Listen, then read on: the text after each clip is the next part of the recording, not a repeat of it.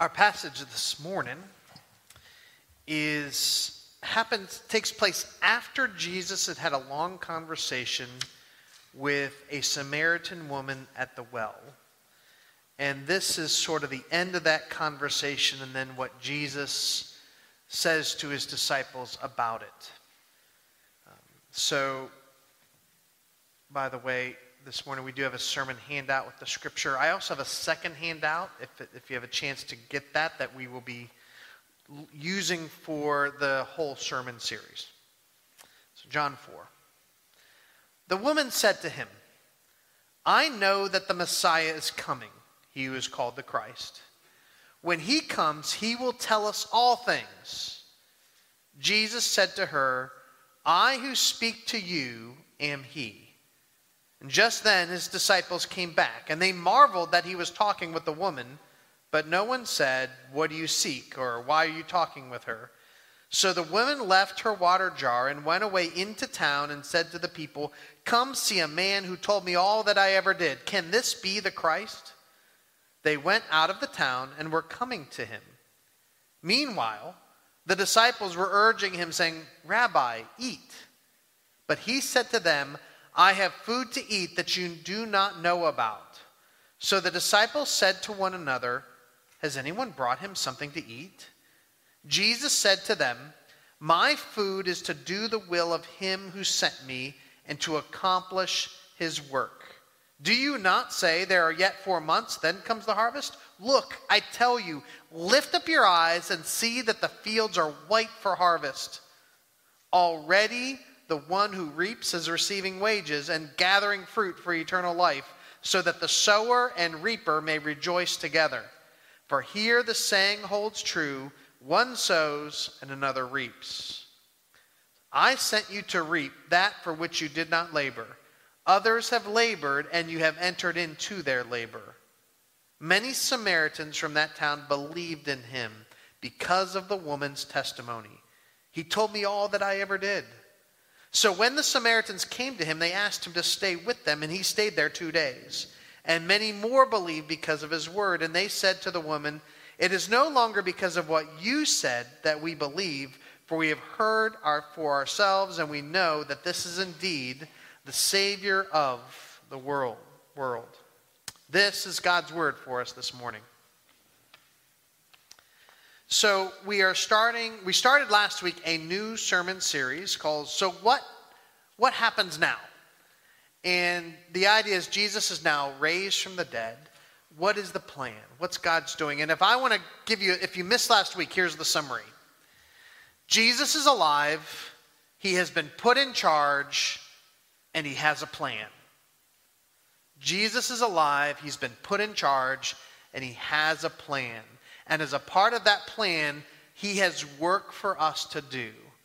And this morning, we're going to hear him inviting us to join him in the work of God's kingdom.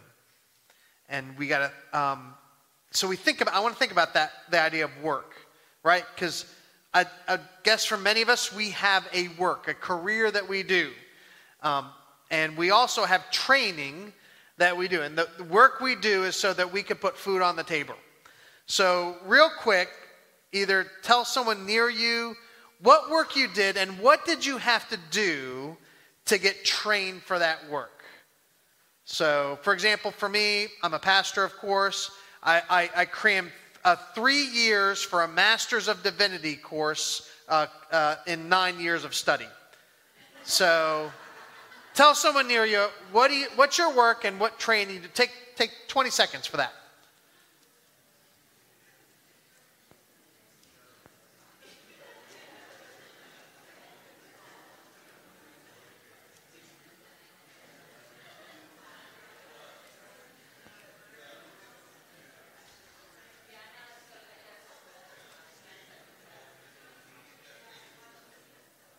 So that's the work we do to earn a living.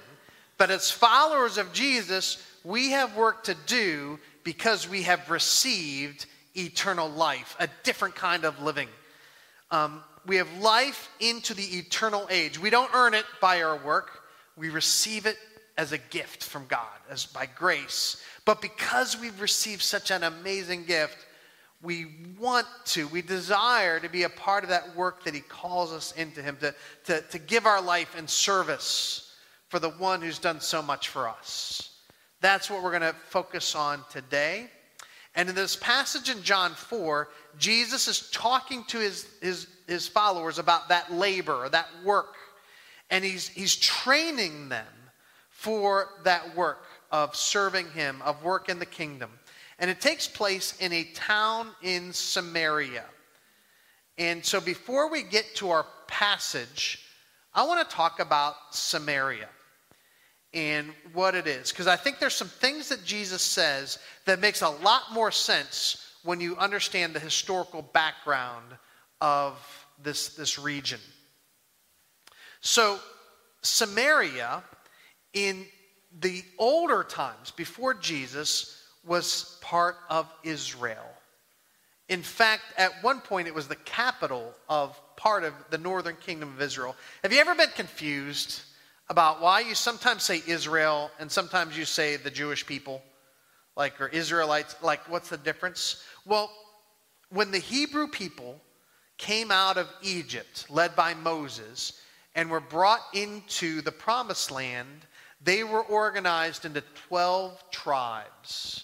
The 12 tribes of Israel, based on the 12 sons of Jacob, who's also known as Israel. So the 12 tribes of Israel lived in the land, and they were united together, and especially united under the kingship of Saul and David and then Solomon. But after King Solomon, the tribes split. Basically, they went into a civil war. And you had the northern tribes of Israel, and you had the southern tribe, the biggest one being Judah. And so at that point, for many years, there was these two different states. And you'd say one would be Israel, or the northern part of Israel. And then you'd have Judah in the south. That capital was at Jerusalem. And they sometimes would fight each other, but they were always at odds. The capital of the northern kingdom was a city called Samaria. Now, both the northern and southern kingdoms faced a challenge, a temptation. The surrounding nations all worshipped other gods. And that worship tended to filter back into Israel, especially the worship of the god Baal. And both kingdoms were led into idolatry, into the false worship of Baal.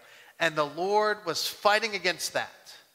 And so one of the prophets who was very active, his name was Elijah. And Elijah served Yahweh, the Lord. And he tried to urge the people to come back to worship Yahweh alone, the Lord alone. And he battled against the prophets of Baal and some of the other false prophets. And in the end, he did not succeed. Israel continued to move towards idolatry and false worship. And God withdrew his protection, and the northern kingdom of Israel was conquered by the Assyrians, and they imported new peoples into it. So Elijah did not succeed, but neither did he completely fail. At the end of his ministry, there was a remnant who continued to worship the one Lord, Yahweh. And you see that when you read about Elijah, how he would go from town to town, and there were people waiting for him, people who stayed true to the Lord. And somehow, that remnant continued through the ages. Because of Elijah's work, there were still some in the land who stayed faithful and continued to worship. Now, they remained separate from the Jews in the south, the people of Judah. And so they would not have joined with they called the Jews, the people from Judah. And they did not, because they weren't going to go worship at their temple because they had split apart. But they still worshiped the same one true God. And over time, the Jews and the Samaritans hated each other, right? They Even though maybe there's some of the things they believed were the same, they hated, they worshiped at different temples, and they were at odds, and there's a lot of history that goes into it. And then the Jews from the south actually spread up into the north above Samaria into Galilee. And so you had Jews above Samaria, and then you had Judea below Samaria. And a good faithful Jew, because they didn't like the Samaritans, would actually go all the way around Samaria and try to avoid going through it. But not Jesus. He took his disciples straight through. When they were going from Galilee to Judea, he went through. And so at one time they find themselves at a well in this town of Samaria. They need supplies. The disciples go off to get supplies, and Jesus is there alone. And that's when a woman comes up to draw from the well, and Jesus engages her in conversation. And our text starts at the end of that conversation. Jesus engages this woman. He starts talking to her. They have this extended conversation. And at the end, she says, I know the Messiah is coming. She's part of that remnant that still believed in God. She still had some idea of the truth. It's then that Jesus reveals to this woman something that he had not yet revealed to his own disciples. It says, I who speak to you am he. He is the Messiah. And so she believes, but she's like, what do I do? So she goes off to the village to tell the rest of them, come see this man. Come see this one I've talked to. Maybe he is the one we've been waiting for. And in the meantime, his disciples come back. And they see him talking to a woman, and they're like, what's going on here? And it was kind of odd that Jesus was breaking a social convention. Generally, in that time, men and women did not interact unless you knew each other or related in some way. But Jesus, when he put people ahead of the social conventions of his day. And so he treated that woman as a person. So he was interacting with her. They were a bit surprised, but then they said, well, no one would say anything. And in the end, they said, all right, Jesus, why don't you have something to eat? All right, Rabbi, we brought food back. That's what they had gone to do. And Jesus decides to use this as a teaching moment. He loved to do that. Something would happen, and he would use that to point something out to his disciples. And so he says, I have food to eat that you do not know about. They're like, what? Did someone bring him food? I didn't bring him. Did you bring him food? Well, maybe someone from town brought him. How did that? They're confused. And then he says to them, my food is to do the will of him who sent me and accomplish his work. Jesus had come on a mission. He had been sent by the Father to reconnect mankind, people, back to God again, to bring them into relationship with this Father. And he's saying, I find more satisfaction in doing that work, in doing the work God had sent me for, than just relaxing and eating dinner. I find more inner joy in that, inner satisfaction in that. And then he starts to point them to a truth. He says, do you not say, there are yet 4 months, then comes the harvest? I say, look. And he's pointing at the town. Look, I tell you, lift up your eyes, and the fields are ripe for the harvest. And so he's comparing the work of God to harvest time. And he's inviting them in. Join me in this mission, this labor of the kingdom. It's more satisfying than even the best New York pizza out there, right? It's better than anything else to be a part of what God is doing. And he says, already the one who reaps is receiving wages and gathering fruit for eternal life. What's he talking about? Well, that woman, the one he had this conversation with, now is at the town saying, come come see this guy. He knew everything about me. I don't understand it, but come hear him. She's drawing people towards him. She's playing a role in the work of the kingdom, even though she just met him. And so she's gathering fruit. It says, so that the sower and reaper may rejoice together.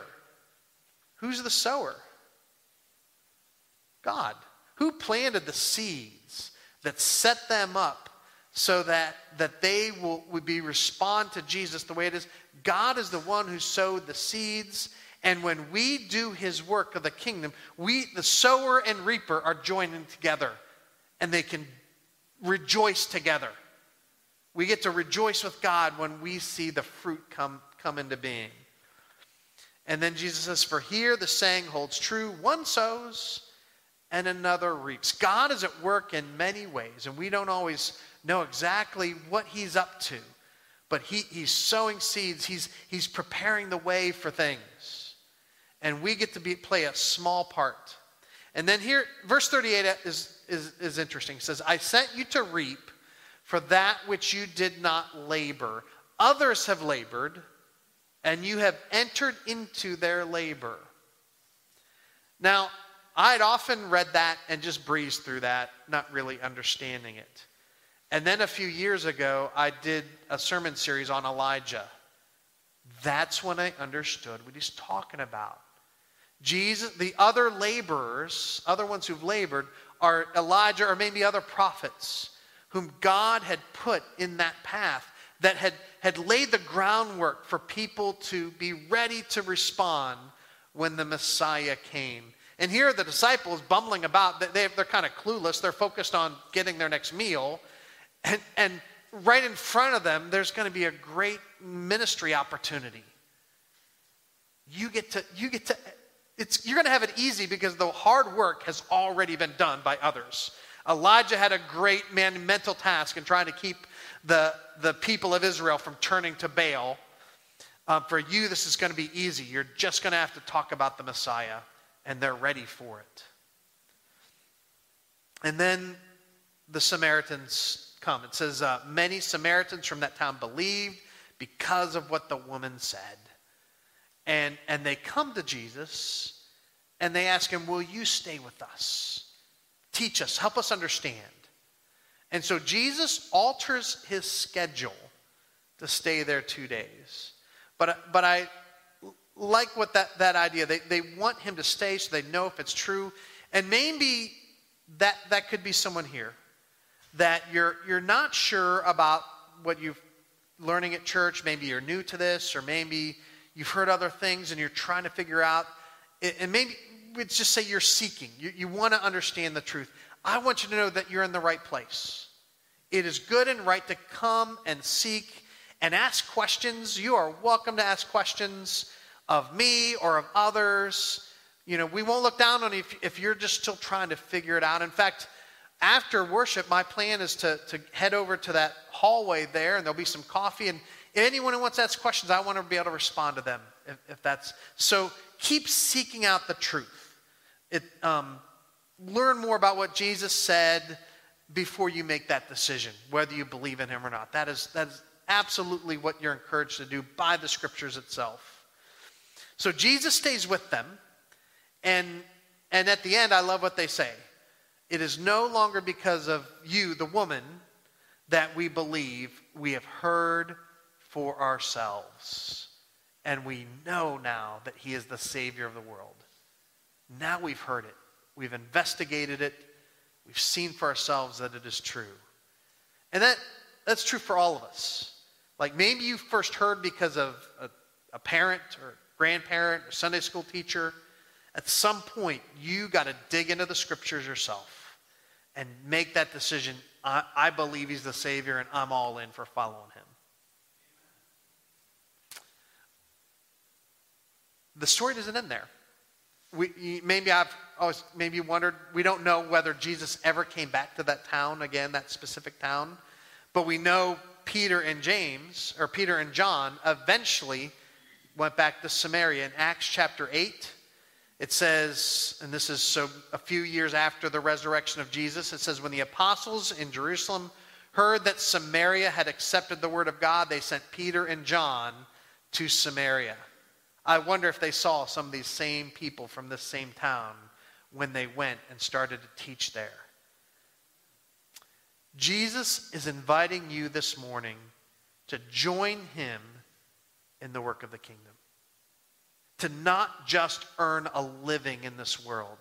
Not just work for the bread, the food that spoils, but work for the eternal life that brings joy to the sower and reaper together. There's more satisfaction than being a part of what God is doing than anything else in this world.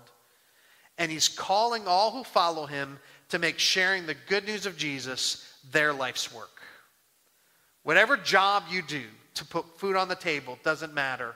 You're not necessarily being called to be a pastor or a missionary, but you're still called to make the good news of Jesus your life's work. Wherever he has you. In fact, the job that you have or the positions he's put you in or wherever he has you there because that can open up doors that others wouldn't have.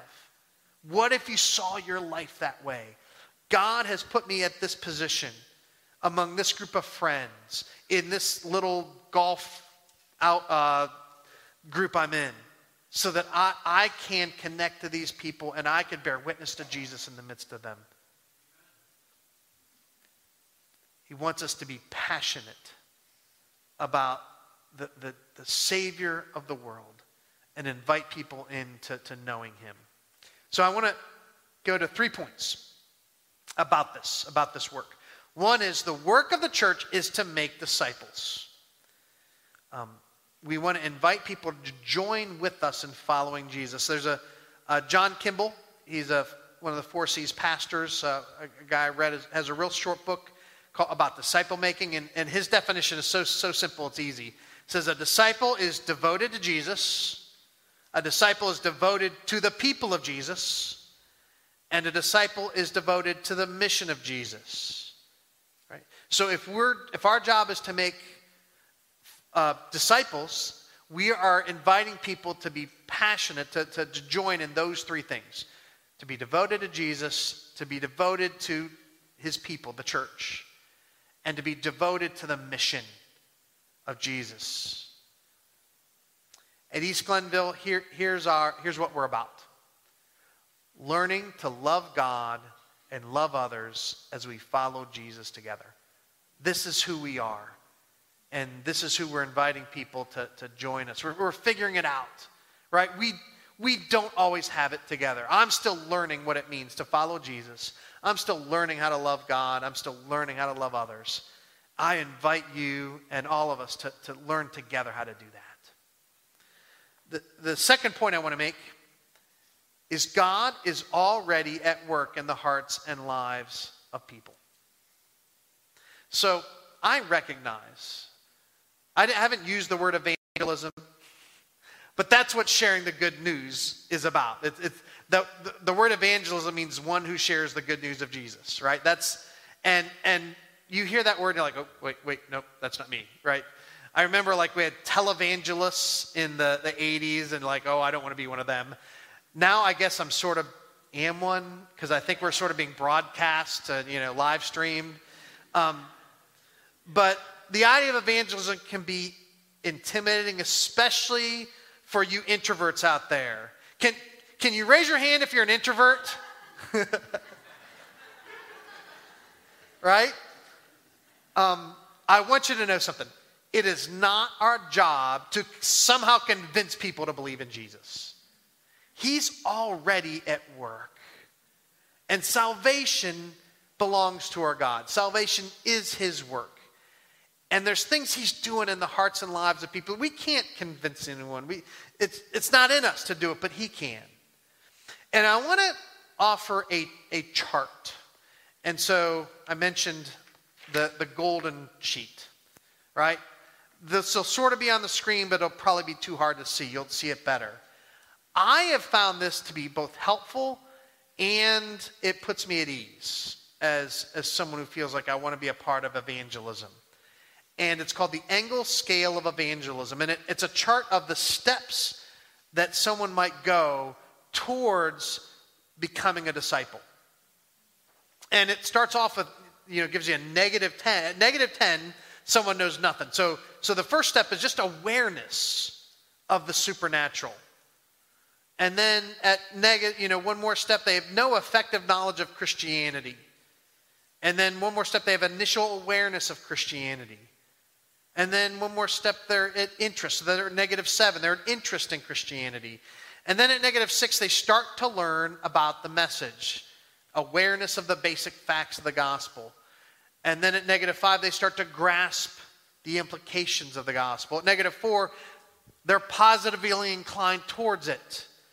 At negative 3, they see their personal need of how they need to respond to this. At negative 2, they feel the challenge and they're ready to make a decision to act upon the message. And at negative 1, it's repentance and faith. A person decides to turn away from other things and turn to Jesus, the Savior, and put their faith in him. And that's when, at 0, a disciple is born. That's kind of the stage 0.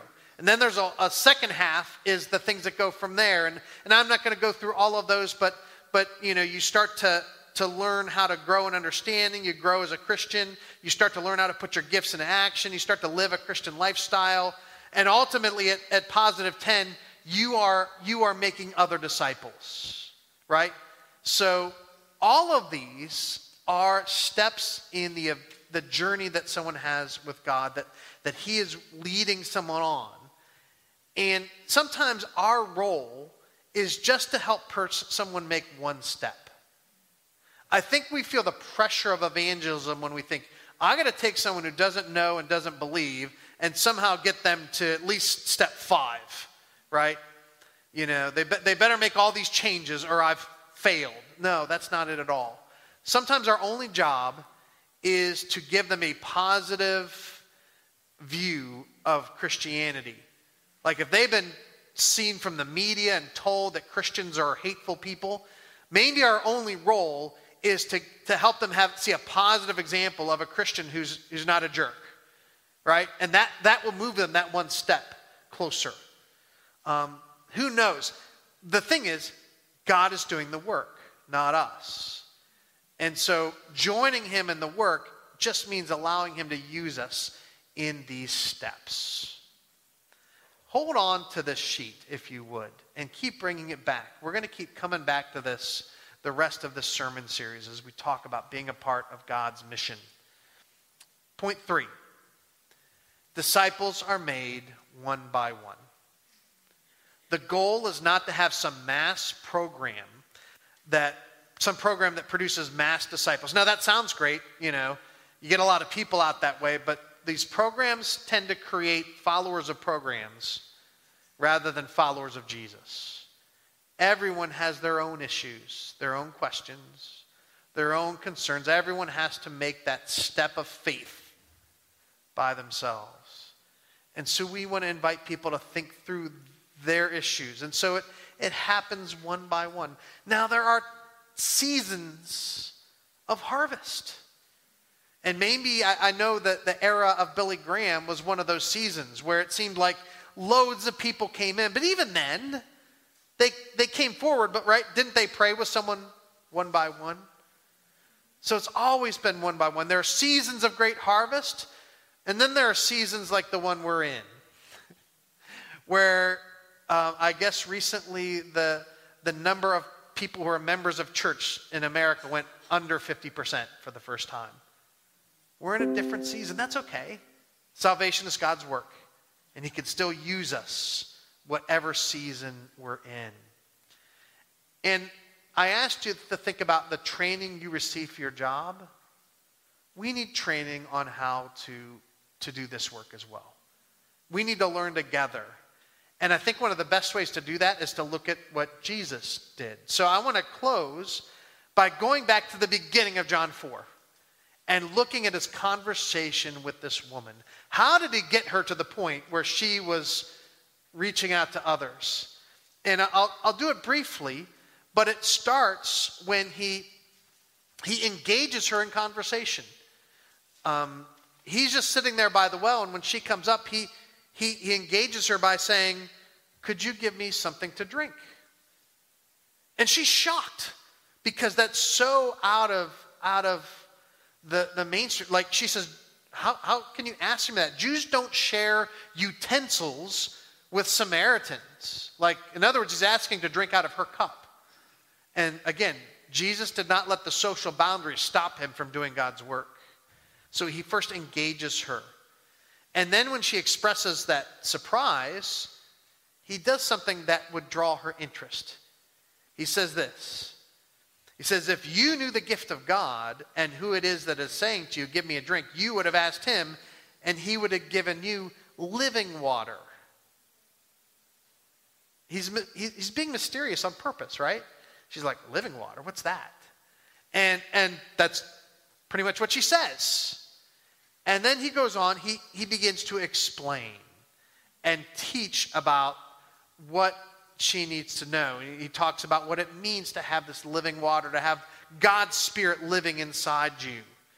And he says, whoever drinks of the water I will give him will never be thirsty again.